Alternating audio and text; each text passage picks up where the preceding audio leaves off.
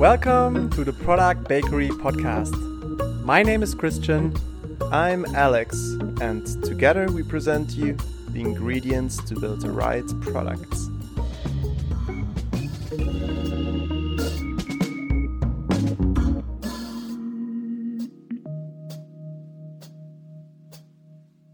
Welcome everyone to another episode of the Product Bakery podcast. My name is Alex. I'm here again with my co-host Christian.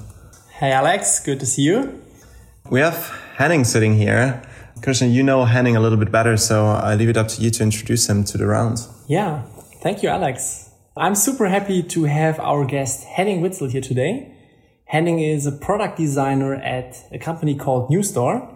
And a pretty fun fact about the company and Henning is that I used to work at Newstore as well for 2 years in the same team with Henning. Henning and I were actually like a kind of a pair of twins. So it's some sort of like a revival tonight. It's a revival, exactly. And I had actually very great experiences with Henning working as a product manager. But before we dive too deep into this, I think Henning can maybe quickly introduce himself and tell us what Newstore actually is and does. Hi guys, I'm Henning. Thank you Christian for this nice introduction. So as I said, my name is Henning. I'm a product designer. Actually, I'm the head of product design at Newstore. I studied computer science. That's the way I got into software development. And while I was doing that, I got quite bored and I started to find some other students, and we basically founded a company, an agency, where I built and designed products. And it was pretty cool. And at that time, I didn't know I can design. So some of my friends showed me how to use Photoshop and I was like, wow, that's the tool I always needed to express, my ideas I have in my head. And from that point on, we had a couple of clients, and one of these clients became a company called Newstore. And the original CEO from the former company asked me to join this as a product designer. And I was like, okay, but I've never been a product designer. We had a company, we served our clients, I studied computer science, I was a developer, I did web design, all this kind of stuff. And I was like, okay, let's give it a try. And I moved to Berlin. Mm-hmm. And this was like 5 years ago in 2015. And since then, I'm still with Newstore. And I'm happy to be there and still working and still push our product further. You ask me what Newstore does, right? Exactly. The general mission of us is to bring joy back to retail. And to explain you this a little bit further, I have to give an example. Imagine you have a product you want to sell. Mm-hmm. What you do nowadays usually is to, bring up a website, the e-commerce system, and start to sell it through your website. At some point, this product gets very successful and you want to open stores. So you have stores and the website. And it's the same kind of customer, right? They're browsing your website and at some point they're entering your store. Now go back in history and think about all these retailers out there where they at some point started to bring up e-commerce systems. And since then, it's almost like the retailers with their stores internally against the e-commerce systems. And they do not work together very well. It's also because of the systems, they are not designed to work together. So Newstore started with the attempt to build an omnichannel platform. And omnichannel is kind of a buzzword nowadays. Boom. But I recently heard a nice definition. It allows the retailer to say yes. If the customer walks into the store and wants to return something, you can say yes. Because I have your online order. I can find that. If the customer bought it in another store in another country, this shouldn't be a problem. So you walk in and they know you. If you buy something online and an associate is looking you up, they can see that. And so forth. So that's all related to omni-channel. Mm-hmm. And Newstore is basically empowering brands to do that. And connecting their existing systems, some of them like an e-commerce system like Shopify or Salesforce Commerce Cloud, mm-hmm. with our order management system, our mobile point of sale, the associate app, and store fulfillment. Mm-hmm. So you're pretty much like combining, or you started to combine the physical world with the digital world and kind of having everything like running into the same system. And also, it sounds like making more sense of like the whole customer data across like all the channels. Exactly. It's all about customer data, but not in the sense on a creepy way, Mm-hmm. It's about meaningful and useful data. If you walk into an Apple store you have this feeling of, oh man, they should know that I have an iPhone, right? And that I have an Apple Watch, and I want to feel like valued in a certain way. And so far, this was more in the luxury sector, like really high-end retailers. Yeah. But this is not reality anymore. If you go to a brand like Bose or Allbirds, is a company that also sell these wool shoes made out of wool. Yeah. If you walk in there with Allbirds on your feet, I mean, you want to get recognized and then start a conversation. So it's really like feeling like being a customer. So, I mean, not sure if you can like openly talk about it, but who are the clients of like Newstore? Are we talking like about the smaller kind of stores or bigger chains? Who are you actually serving? So 5 years ago, we started to focus on the luxury retail. And we thought this was a pretty good idea. And we a little bit underestimated the complexity of it and also how many features they were already expecting. So when you are a startup and you want to build something very, innovative and breaking, it changes the experience. You don't want to build the old stuff, right? So imagine we kicked off with a customer where we had a cash button in the app, but there's no proper cash handling. We didn't talk to cash drawers. We're like, we don't need that, right? Everybody pays with credit card. But then the more you go up market, the more customers you want to have, the more you require these mandatory, we used to call them the, Christian, help me out here. We called them the... What was it again? It's kind of like the mandatory features, but this is like, there was a special word for this. I think the must-haves, from what I remember. Table stakes. The table stakes, yes, you're right. So like the no-brainers. You need a proper cash handling. Okay, got that. You need to be able to process a return. Okay, got that. Operate on discount level. Okay, then we build discounts. So, you go from one to another, and then you need to be aware of the rabbit holes, of course. But I can definitely talk about the customers we have right now. So one of them is Decathlon. If you know them, we have their business in the US. And they opened with us one of their huge stores with like 50,000 square meters. They have up to 80,000 SKUs in the system. So for us, this was a lot to handle for our product catalog. And then we have smaller ones like Untuckit or Outdoor Voices. And Untuckit is pretty successful because they have more than 80 stores now. And this is a brand that grows with us. It's like a startup that started, I'm not sure, like 2013 or something. And they were like pretty successful with their e-commerce business. And then they went into stores. And then they used Shopify. And to a certain point, they wanted more. And Shopify was basically on their limit to what they can offer. So then they were looking for another system. And then you go up market pretty quick. And the systems are super expensive. Like it costs you millions to integrate, and it almost feels like it takes forever. So they are like, have a pretty big investment up front. And that's what they were looking for, a solution like Newstore. Exactly. So Decathlon, Untuckit, Outdoor Voices, Anine Bing. If this is like, it's also it's a retailer you can find in Berlin. And recently we launched Burton Snowboards. Nice. So we're pretty much into the sports sector.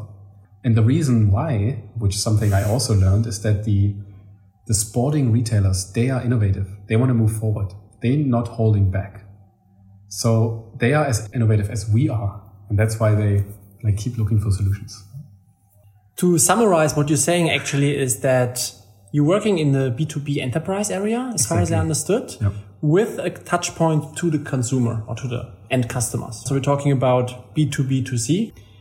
I'm interested in getting a kind of deeper insight from you on your daily life as head of design. Maybe you can talk a little bit about your current projects, your challenges, and especially how you look at things in terms of product development in such a kind of format, B2B enterprise with touch points to customers. Yeah, well, there's a lot of questions. I think you have to repeat some of them. So how does my day look like? So when I wake up in the morning, I grab a cup of coffee, and then for 8 hours, I'm sitting in front of my computer, and then I'm closing it. So, Story of our lives as well. I guess, we all can feel you there. Yes, exactly. Yeah. I go to the toilet in between, I have to say, but it looks like you are more hardcore on that. Yes. Well, actually, it's pretty much true that we sit almost the whole day in front of our computers nowadays. You have to force yourself to get out. It's important. Do that. Well, no, we basically, I have the product design team. We work as a unit inside Newstore and helping other engineering teams to deliver an experience that we are looking for.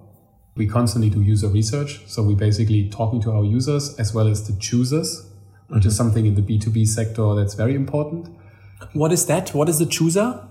The choosers are the people that actually look for a new solution inside a brand. They look for something, a tool that helps them to get that job done in a better way. And then they find a solution like Newstore. And then they're evaluating this and then they pay the money. I see.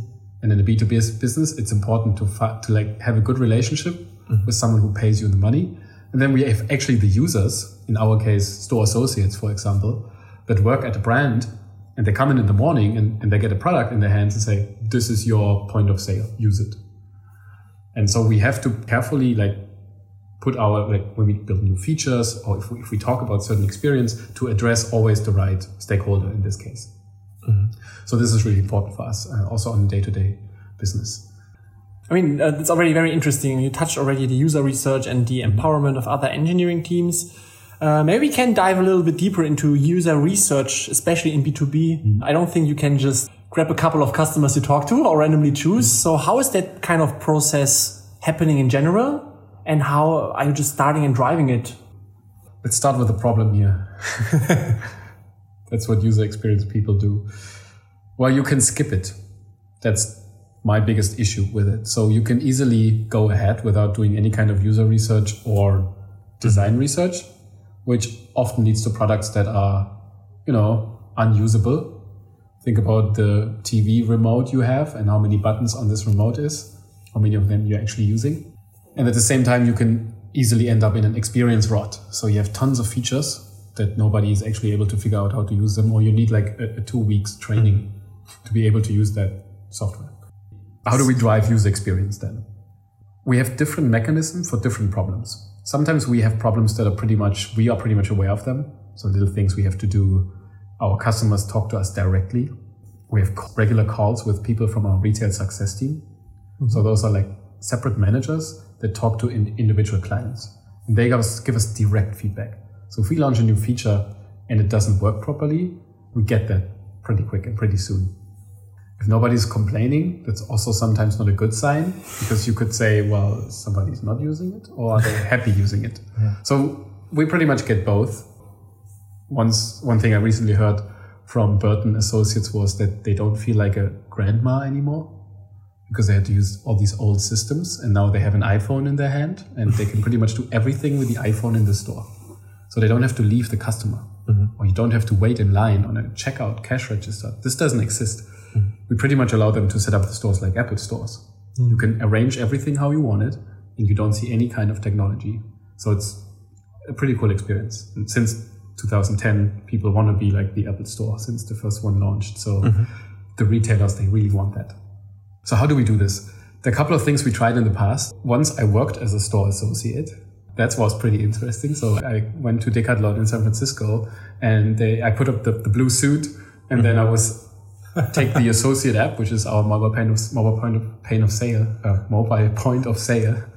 No, it sounds perfect.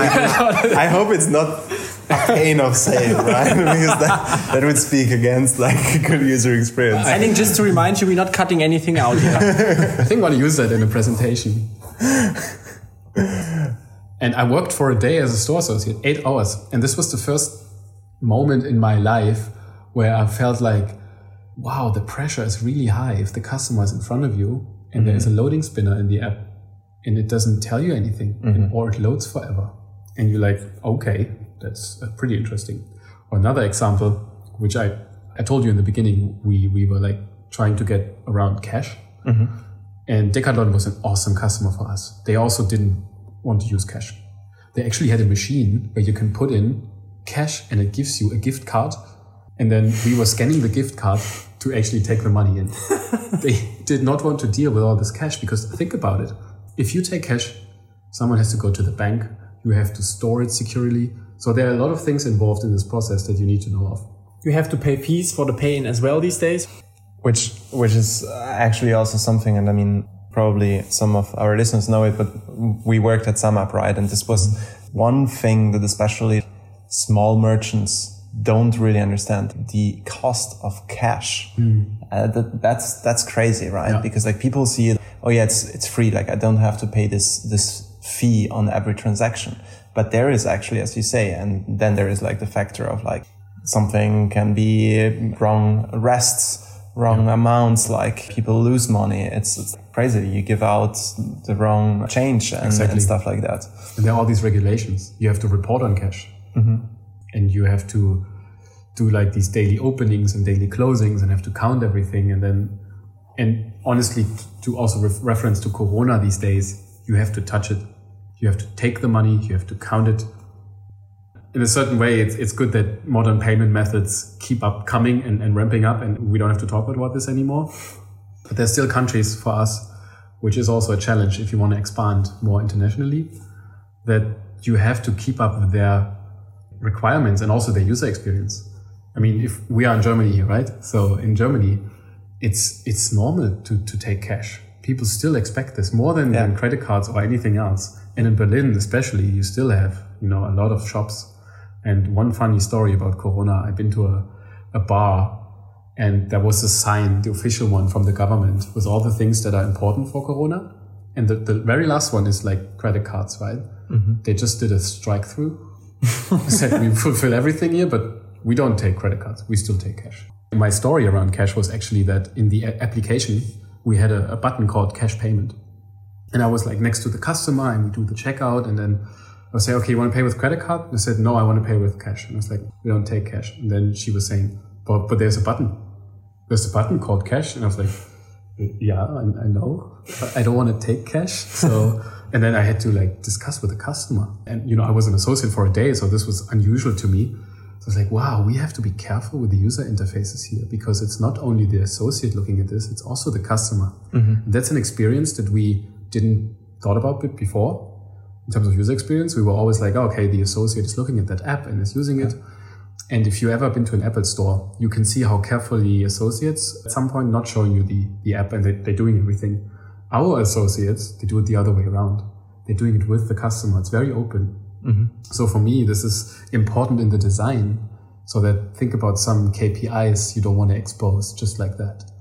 Like you should not have a dashboard and it just opens and tells you like, this is how much the store made today. And you're like, no, this should be a little bit more hidden. Yeah. As well as when let's say you open a customer profile and you've been, not the best customer, you're always like returning stuff and this is usually broken. And there's like some notes from customer service, like he complains a lot. It's like, this is something that we need to make them aware of in the design. So for us in user experience, this is super important to incorporate this.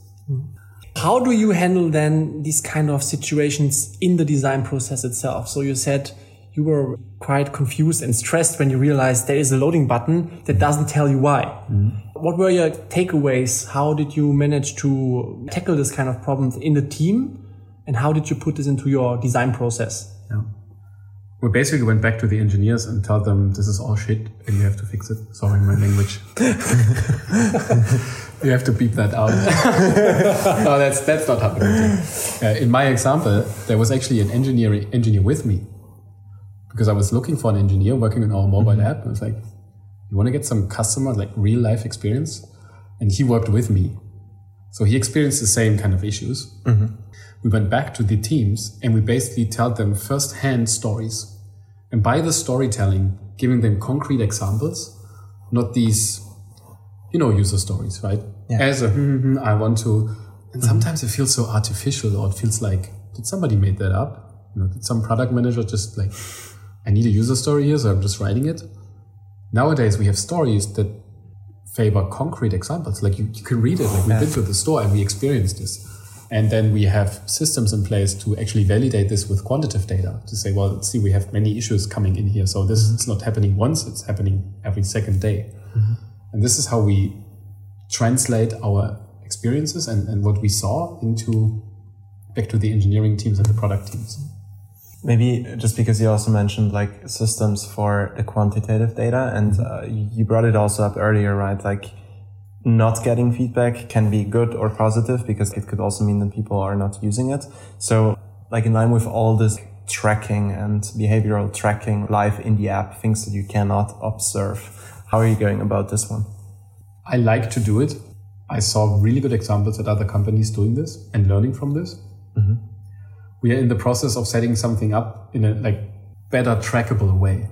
Mm-hmm. So in the beginning, we keep using Firebase and for our web app, like Google Analytics. Mm-hmm. But sometimes you sit in front of these and like, I don't know what this means. And I heard recently about some tools that allow you like session replays. Mm-hmm. So I'm actually currently in the process of looking into tools like this to find some mechanisms to replay sessions. What is the real problem behind not understanding what Google Analytics and other tools are showing you? Is it the fact that the data are too not deep enough for you, or are not well explained and defined in terms of events? So what are you struggling with? I'm struggling missing the circumstance the user was in, like the environment and what situation.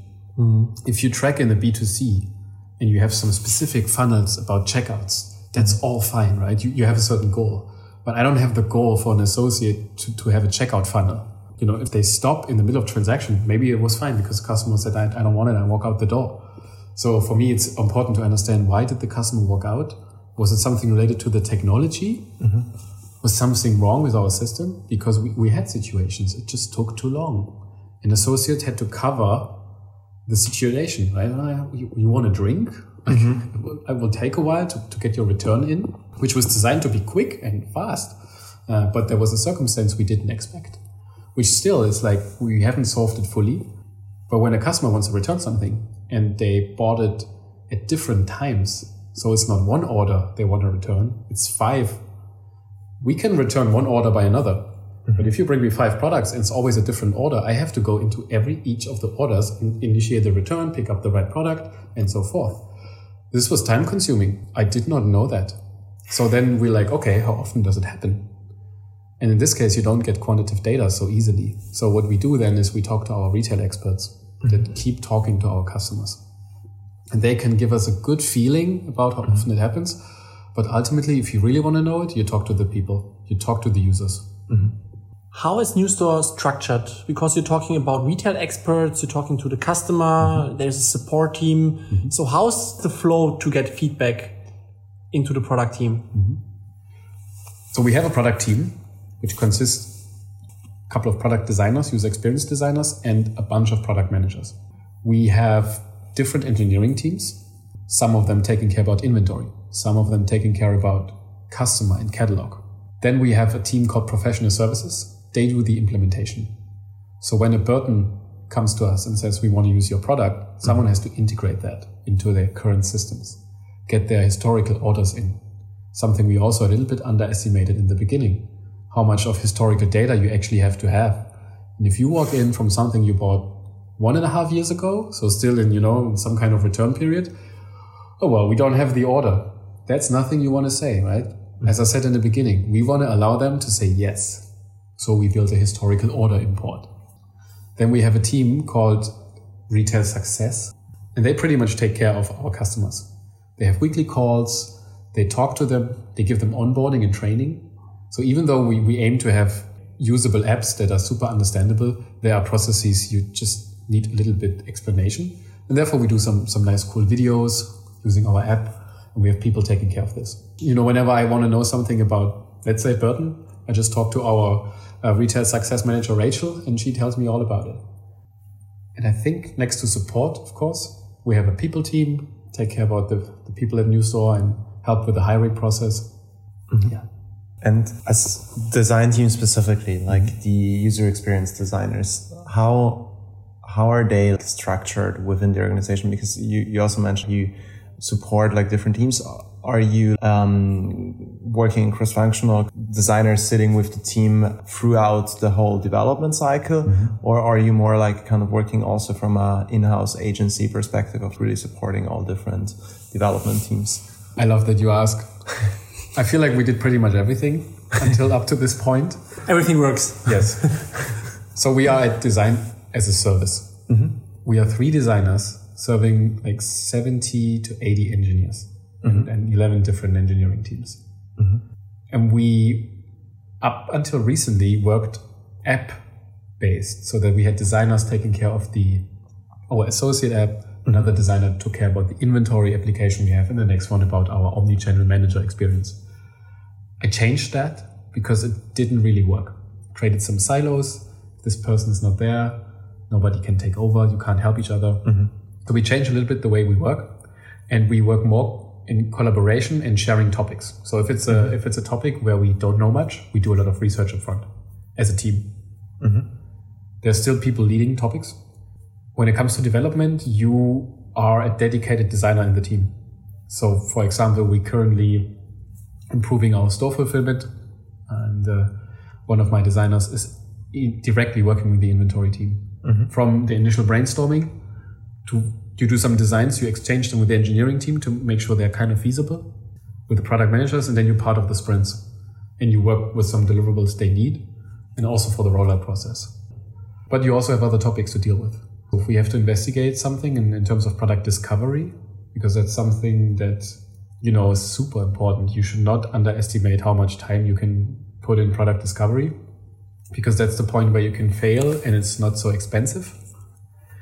Because if you fail after you developed it, well, that's something you should really consider as, So I'm basically having split my time between concrete deliverables. So when an engineer asks you, hey, can you check the story because we want to see the UI?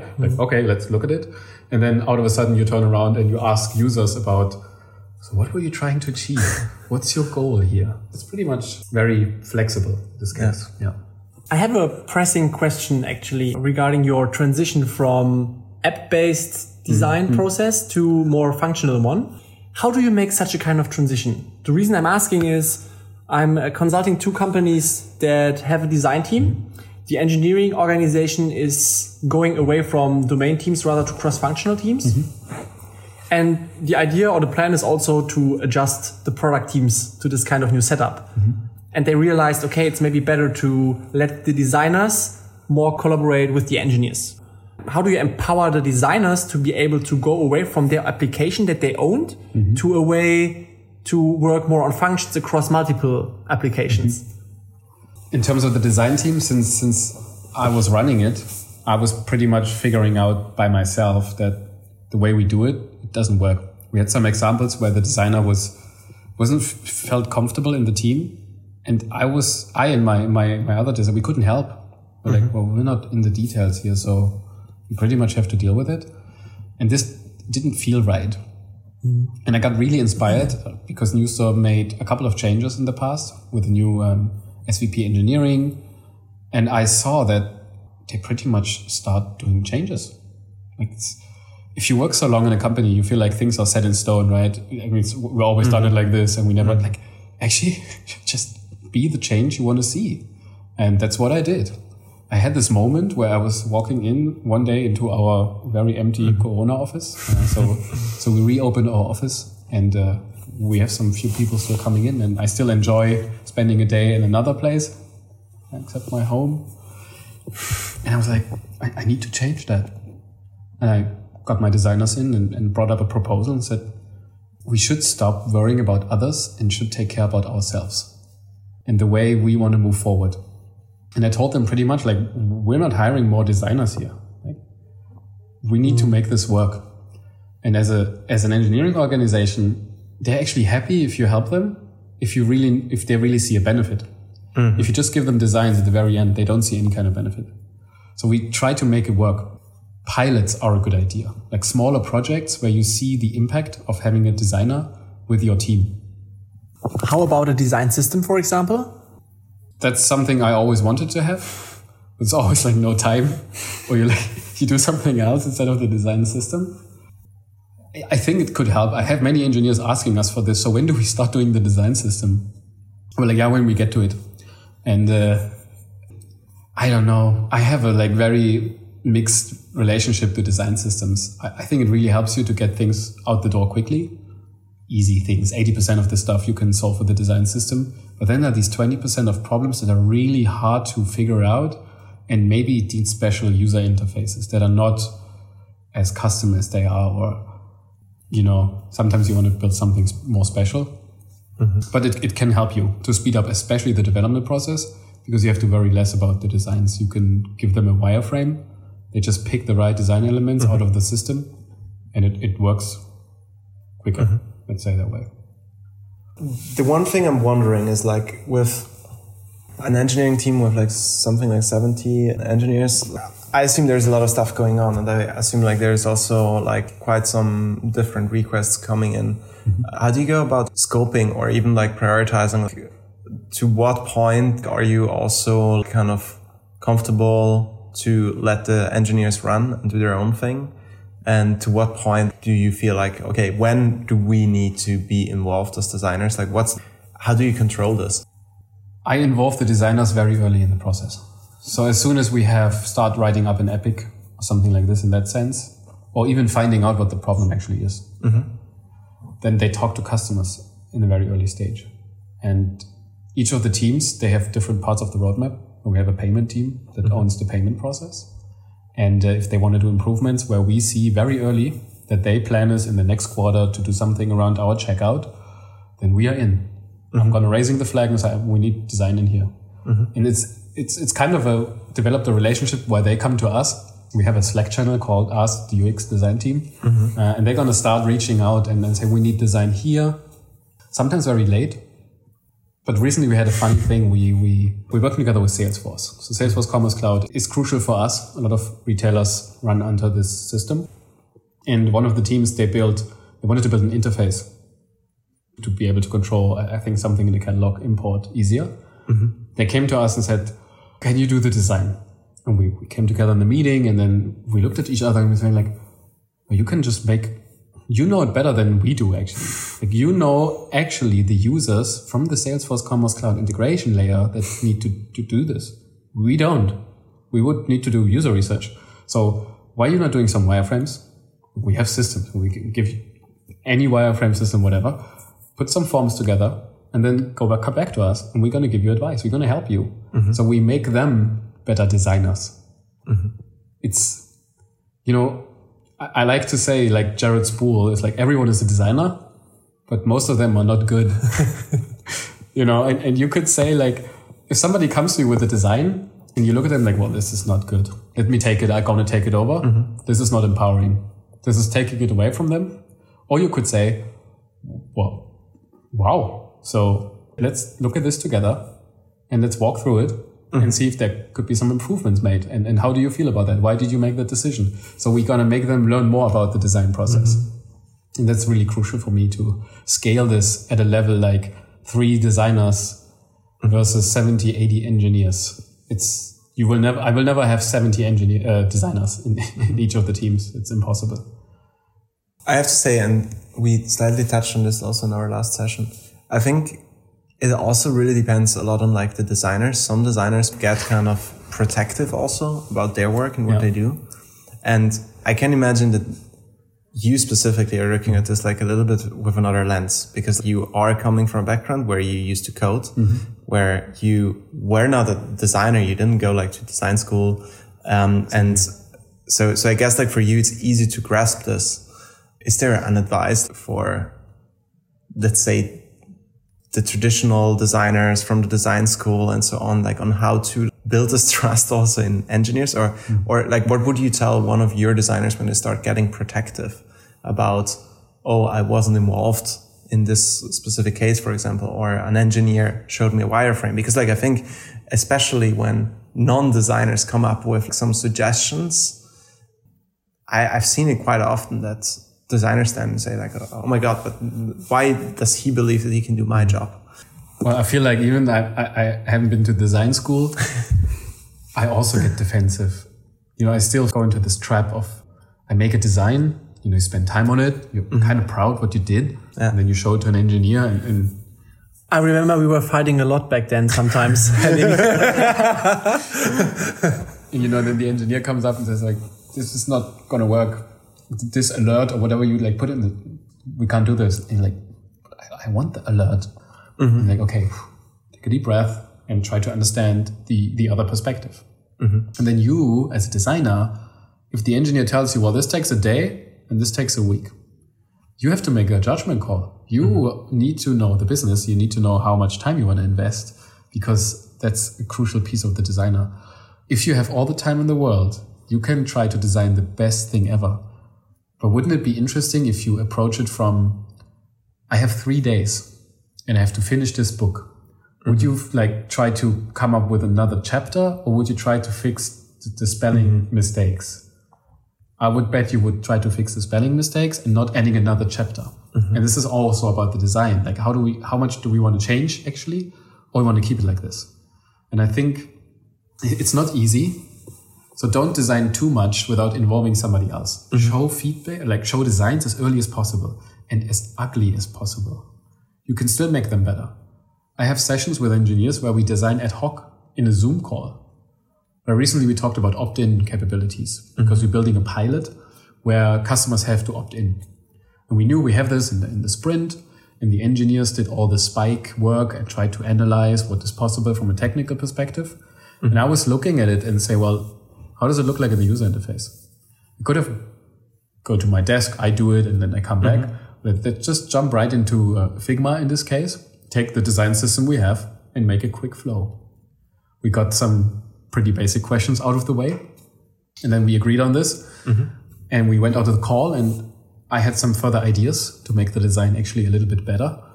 And then 2 hours later, I was showing here, some improvements. I changed this, I changed that, and I had to buy in immediately from the engineers because they were part of the design process. If they're not part of the design process, always imagine pushback, because there will be pushback. And it's kind of stakeholder management because they're all a stakeholder. And you know what? End of the day, honestly, the designer sitting at home and the engineer is on an on-duty call because something doesn't work in the business of your client, because it's a B2B business, right? So the designer is not sitting there fixing the problem. It's the engineer that has to fix it. So also always think about their side, right? That they have to be there. Yeah, I guess it just shows up again the whole importance of relationship building as well. Mutual kind of respect, trust. And I mean, it's already becoming a theme after a couple of interviews, but I can totally see the importance, especially if you're a small team and you need to learn on how to prioritize and how to not waste time in endless feedback loops or discussions or trying to convince someone about something. I think, just to add one more thing, I think for us as designers, it's important to show our value. Nowadays, it's a little bit more acknowledged, I think also from CEOs and from some, on the C-level, that design is important, user experience is important. So when you work in a company that really values user experience, call yourself lucky, because that's not always the case, and you really have to fight a lot. So show your value. Show why something is actually better than the other version that was proposed. And also keep in mind how much time you want to invest, because it's all an investment at the end of the day. So Henning, you talked about talking to your customers. You talked about improving your processes within the design team. You talked about values. We talked about the communication issues and challenges, the collaborations with engineers. But there's one thing I'm really missing here. So let's bring a little bit meat to the bone, or for the vegetarian people, fruit to the trees. How do you... Okay, that was a very bad one. Are we talking about the low-hanging fruit now? Yeah, let's go to the low-hanging fruits. Where's the product manager in all these kind of processes? So how do you kick off a feature together with the product manager? Well, you don't need them. That's what you told me 2 years ago. I do not move forward without a product manager. Honestly, if there's a feature or even an idea and the designer comes up, let's look for the PM that's responsible for this area. Do not do this alone. Because you don't pull it through until the end. And not every designer knows how to launch a product or a new feature. It's not just designing it. It's the initial stakeholder management, and then okay, this is the idea. This is the problem I'm trying to solve. But you also have to get it live and maintain it. So I would not move on without a product manager. And then they are key. Sometimes the tasks they do, they overlap, of course. So I worked as a product owner myself at NewStore, actually, because sometimes we had some pretty interesting development in the product design phase, because we were we were all designers, but we felt so much ownership about the app we are building that we pretty much took over PO responsibilities or PM responsibilities. And then we believed we can just do that. And after like half a year or year, I went out of this because I felt like this is not what I want to do. I love to design. I love to investigate, but I don't want to deal with all this other stuff. You know, you get support requests, you get all these questions the whole time, you have to respond. It's a pretty hard job, actually. So it's good if the designer incorporates the product manager immediately from the beginning. There's a good process we're using called user story mapping. I think you heard of it, which is... We talked a lot about it. This topic comes up quite often. I'm not sure we're onto something.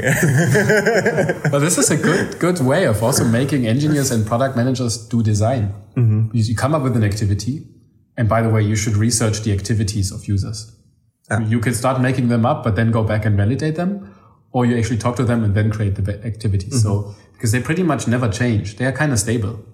How does somebody do a checkout? Well, somebody comes, has a product. You need to take it, you identify it, then you take the money and customer walks out the door. This doesn't change. Maybe you want to change that, but that's another story. Yeah. But the options, how do you do this?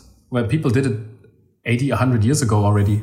Nowadays, they use apps and mobile phones, and like 50 years ago, they just use a normal cash wrap to do that, right? Exactly. Now they scan barcodes. Back in the days, they put some stickers on it and said this costs €5. So it never changed, but the options and how you solve this changed. So the story mapping process is crucial in our product discovery.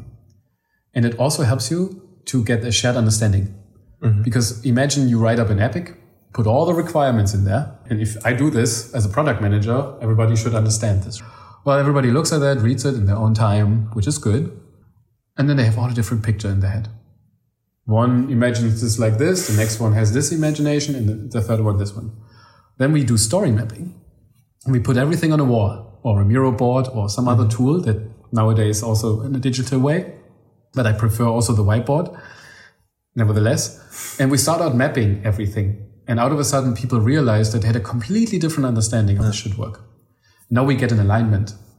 And if everybody walks out that door and looks back at the map in 2 weeks or in 4 weeks' time, they remember what we talked about. It's like a vacation picture. You see the beach.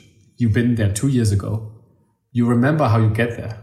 You remember some stories around. You remember that super annoying couple was there. They were always talking about something you didn't care about and way too loud. You don't see it on a picture, but you remember. And the story map for me is key. They start remembering all these things. And you know what's really cool? If an engineer in a sprint review shows a capability and they actually tell the story. They're not just showing, you could click here and then it does this and it does that. I had this because sometimes on Newstore, we jump on the other side and we look for solutions that we might incorporate into our system. And then people present us their things. And this is super interesting because then you see like, you should do more storytelling. I know what you're trying to do, but I don't get it. This is not good. So storytelling is crucial. And if engineers can do that, this ultimately leads up to they understand the product better. Because think about it, they make decisions in the code that really influence how the product works.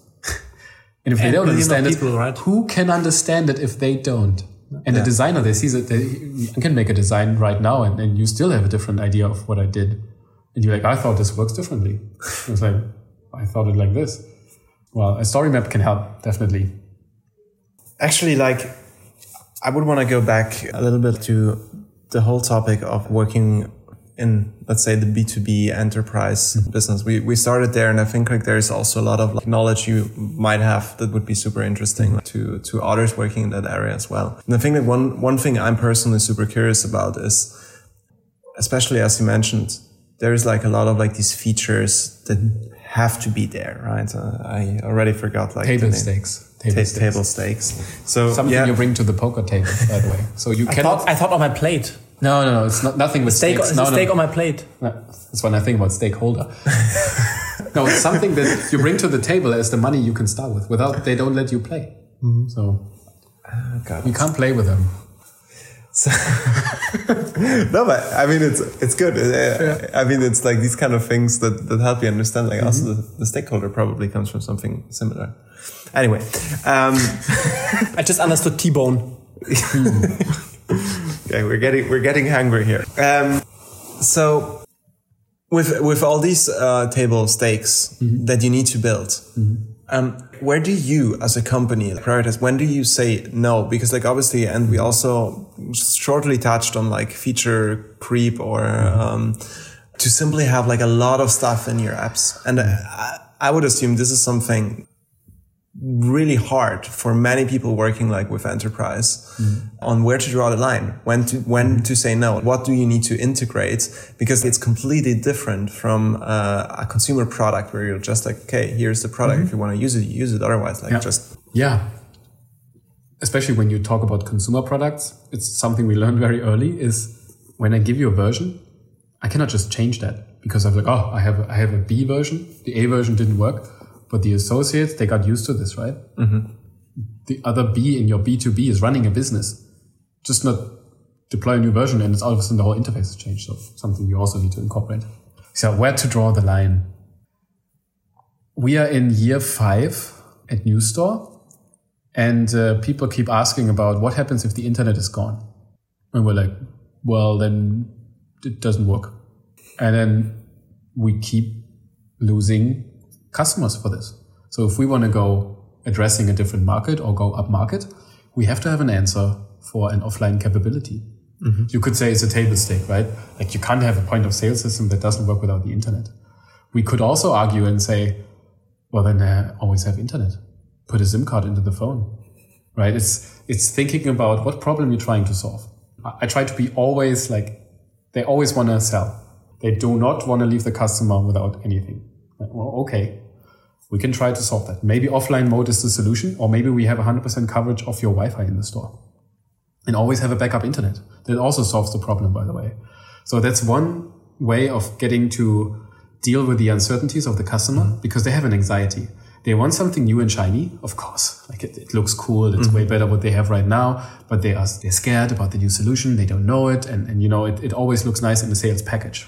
You go to a website of a B2B company, and there are a lot of things on the website that you're like, wow, this looks pretty cool. I want to have this. But then you start looking under the hood, and then maybe half of it was just like some nice screenshots, and it never really worked. So you have to be very careful with what you promise, especially in the B2B sector. In the B2C, they're going to figure this out in 2 seconds after they signed up. Where's this? Oh, it doesn't work? No, I'm gone. Sign out. Exactly. Yeah. Delete my profile. So where to draw the line? As I said, for a long, long time, we had no proper cache handling. We had a button, did the cache. It was all nice from the reporting. I'm not saying that, but then we wanted other customers and they said, well, we have cache drawers in the store. You have to work with them. So we started to put them in contracts and also promise them. I said, okay, you want to go live when in like 6 months or a year? Until then, we have cache management. And then I said, okay, well, now I'm going to go with you. So then we develop an MVP. We develop something that we call like the minimal viable product, right? Or minimal marketable features, or there are many words of that.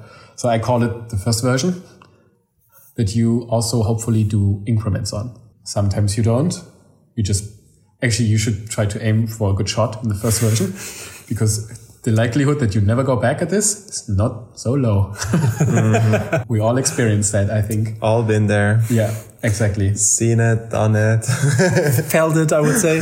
So you really need to nail down, at one point is the problem solved. If it's okay like this, then you can go with it.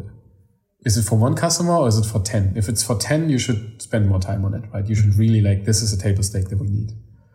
We had capabilities that, I keep saying cache, right? So cache was something we built last year and where we said, now we do the investment. And we spent like a couple of months building that from, okay, now we can open a drawer. Everybody was, yay. Okay, now we do all the non-sale transactions. Or someone takes like some petty cache out of it. Okay, we have to scan that drawer. And by the way, we have to find the right hardware because we have the mission to challenge these old systems, right? These old perceptions of retail, how it works. And so we're going to give you something else. So we have to find other ways. And if you think about a cache drawer, they're usually connected to a point of sale system. But in our case, it's an iPhone. So they're not connected. So we need to find a vendor that gives us cash draws that are in the network. And we found someone pretty cool. They have like barcodes on the front and you can scan them and they open. So for us, it's like the associate just walks there, takes out the money. Also a good, interesting thing from the user experience. In this moment, they put the phone away. In every design we did, we never put the phone away, right? Because in the design, you do a prototype, you don't deal with cash. You say, now you give me the $50, and then you're like, but out of a sudden in the real world, I give you all that money, and I have to like, okay, the phone is here, the screen should stay on because I want to see the change. Mm-hmm. Like doing all this, and then, that's pretty important to always look about this. But drawing the line, the user story maps help. Mm-hmm. Here's the line, MVP only fulfills those activities, and then we're going to give it to you. You can get this in, I'm not saying 2 weeks, because I learned that this is not like, I have barely seen a feature developed in 2 weeks sprint time. I mean, if you would put the sprint on like 6 weeks or 8 weeks, then it would work in one sprint. But you also have the risk of like building something that might not like what the customer actually wants or what solves their problem. Because often they know what they want, but we need to find out what problem they have. Because they tell us like, just make this button there and change this in this table and then we will work. And then we're like, I'm not sure if this will work. And by the way, you are one customer and we have like hundreds of them using this product. So maybe it's just you. So we have to find this out for each of the table stakes as well. Mm-hmm. So especially for like inventory management, something we also developed. It was often a weak point because they said, well, you're really cool. You're doing store fulfillment. So we can ship products from the store. But you're not the inventory master. No, we don't want to be the inventory master. And like, it would be actually cool if you would be it. Because then you can control everything. How many units you have, you can cycle counts, you can do all this. Someone comes in the morning and delivers new items. You have to take this and put it into the system, right? And we had no system for that. We had no app, nothing that helped you. So they had always to use a third party. So now they're going to pay a new store and another system just to take in the inventory. Of course, they keep asking if we can also be the inventory, right? Then they don't have to get this other contract in the B2B. So for us, this is like, we need to make the platform as good as it can be to deserve your basic needs, which also makes us a little bit more sticky, right? So it's harder to remove this system, as well as we have more opportunity to make it better. When I talk about Decathlon, for example, that we have them in the US, in all the other parts of the world, they have their own system. And they're really good in this. They're really good in this. But they developed it by themselves. So if they don't have time to do further improvements, or they also need to establish an engineering and product culture to understand their own product. Of course, they could build it for themselves the best, but often retailers end up having custom solutions that they cannot maintain, or technology is changing so quick. Mm-hmm. So for us, it's literally talking to the customer and finding out what the table stakes are. Drawing the line again, Henning. By the way, thanks. That was the meat to the bone I was looking for. So what are a couple of key takeaways you would like to share with the audience when it comes to user research and design thinking in B2B enterprise? Talk to the users. Always ask, what is the reasoning behind something? Why do people want that? Mm-hmm. What's the job they're trying to get done? What's their goal? If you're in a story mapping session, and you struggle with, is this an activity or is this an option? Or like, where do I put this? I like to go, if you ask how to do something, you go deeper, right? You go more like, okay, how to do it? If you ask why, you go up. You find out at some point, so why does the associate scan the item? So to identify the product, why do you need to identify the product? Because I need to sell it. Okay, the ultimate goal is to sell it. So that's good for me. Keep doing that. Try to find out what it is. And think about the business on the other side. You might have your own goals as a company, but these goals do not relate to the goals your customers have. Our brands, they have different targets to hit. They get a feature from us, and if they don't see the value in their goals and in their numbers, we made a mistake. We did not make it obvious for them why does this feature gives you more like GMV, more market value, more. Why? We launched a feature called Mix Cart, where you can make 2 transactions, something that's in the store and something you don't have, in one. Cool, right? If we launched this, then you have less transactions. Because before you always had to do two. So like, oh man, we're doing all these transactions. Now you have only one. Make this visible and make the change visible. The impact of this. Yeah. Awesome. All right, Henning, that was an amazing session. Lots of learnings. Me and Christian, as usually, will stay a little bit longer and try to get our heads around like all the things that we said and debrief a little bit. At this point, I really want to thank you. It was great having you. It was great to share a glass of wine with you and hear your story. Thanks a lot. Henning, thank you very much. It was a pleasure seeing you again. Thank you. It was a pleasure for me as well. Bye. Bye.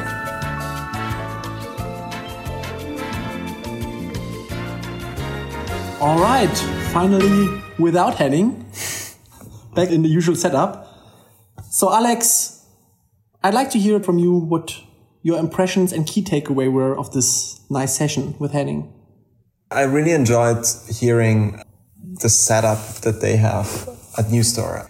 Having a fairly small design team and working so efficiently also with this whole engineering organization. I know how complicated it also can be to scope projects and to make sure that you kind of you don't burn out designers but you still can deliver across the whole product. I also love that this team emerged again of trusting, building the relationships with the other team members. And I mean, this is like really one thing I'm always looking out for. And therefore, whenever I see this kind of being confirmed, very positive. And at the same time, definitely interesting as well, this whole topic of working with enterprise businesses, especially going deeper on who is actually using the product and not only thinking of who is buying it. And I think this is so crucial when you try to design the user experience, that you include the end user, that you include the associate standing in the shop, and that you even go this one step beyond of seeing, okay, there is even the customer at the end who might see the interface and who might look at the interface. And I think it's such a big ecosystem that you have to look at, and making sure that also as designers and throughout the whole product development cycle, you're involved. And I mean, Henning spoke about taking the engineer along when they went to San Francisco to the stores. I mean, this is the best thing you can do to build this relationship, to build a mutual trust, to get the buy-in, to get the involvement, taking it then down into really co-creating. And I think user story mapping is just a part of it, but the co-creation of having the whole team involved is just such a crucial part. Yeah, fully agree with you. What I was hearing out is that the whole design culture is very valued at Newstore. There are many companies where design teams are working in an isolated bubble. I think especially you, Alex, have seen this many times. What I was really impressed about is, first of all, as you said already, the close connection to the engineering team, which I really like. I also liked a lot that the team itself, going back to the design culture, focused so much on improving processes. And this is something that I personally would share with design teams to not only start serving others, to go a little bit back and ask yourself, what can we do? What can we improve within the design team? And the most important thing, as usual, but this is not because product is so important, but it's just part of the process, is doing it not by yourself, as a designer, as an engineer, or even as a PM. I touched it also in our previous episode. I think it's super important to work as a team. Planning a feature without a product manager or not involving the people who are drivers doesn't make sense. And Henning said it very well. You can't push it through as a designer by yourself. So the collaboration part is so important. And I think there's a kind of theme coming out of our podcast that everything is around communication. Seeing how well they're organized and how much they are living this kind of culture is, to me, super impressive. I mean, it's a little bit also confirming why we are doing the podcast. We want to kind of look at this cross collaboration. And I think one thing that unfortunately we didn't really talk too much about it, but still, I think there was a notion in there as well of the importance even beyond the product team. And I think, again, in enterprise, there are so many different functions working with the clients, onboarding them.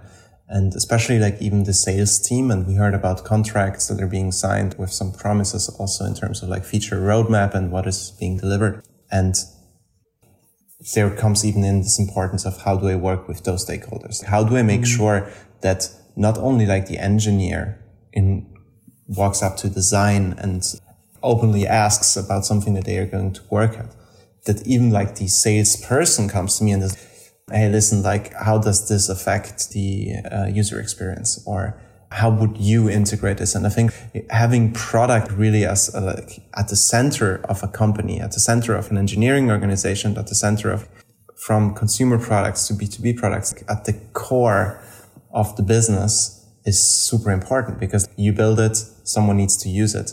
And if the salesperson promises the wrong thing, you can have best product development process and design process and engineering process on the word, but you will fail. To maybe go one step further, I see here the distinction or the importance of taking a look at two things. And so one is the customer experience and the other one is the user experience. And I think it starts with the customer experience, to do the right contact negotiation, to make sure you have everything in place that you can empower the customer to use your solution. That's the first step. And then we go the next step to make sure that everyone inside this business is able to use the product. And that was very well explained. And it seems like they have very good processes. And I'm really looking forward to talking to more people with such a nice way of working and inspiring feedback for us. Absolutely. So this brings us to our next session. We have some good interviewers lined up. Yeah. So stay tuned. Thanks a lot for tuning in. As usually, we have an email address where you can send us your feedback. It's hello@product-bakery.com. Yeah, I hope to see you in the next session. Me too. And goodbye.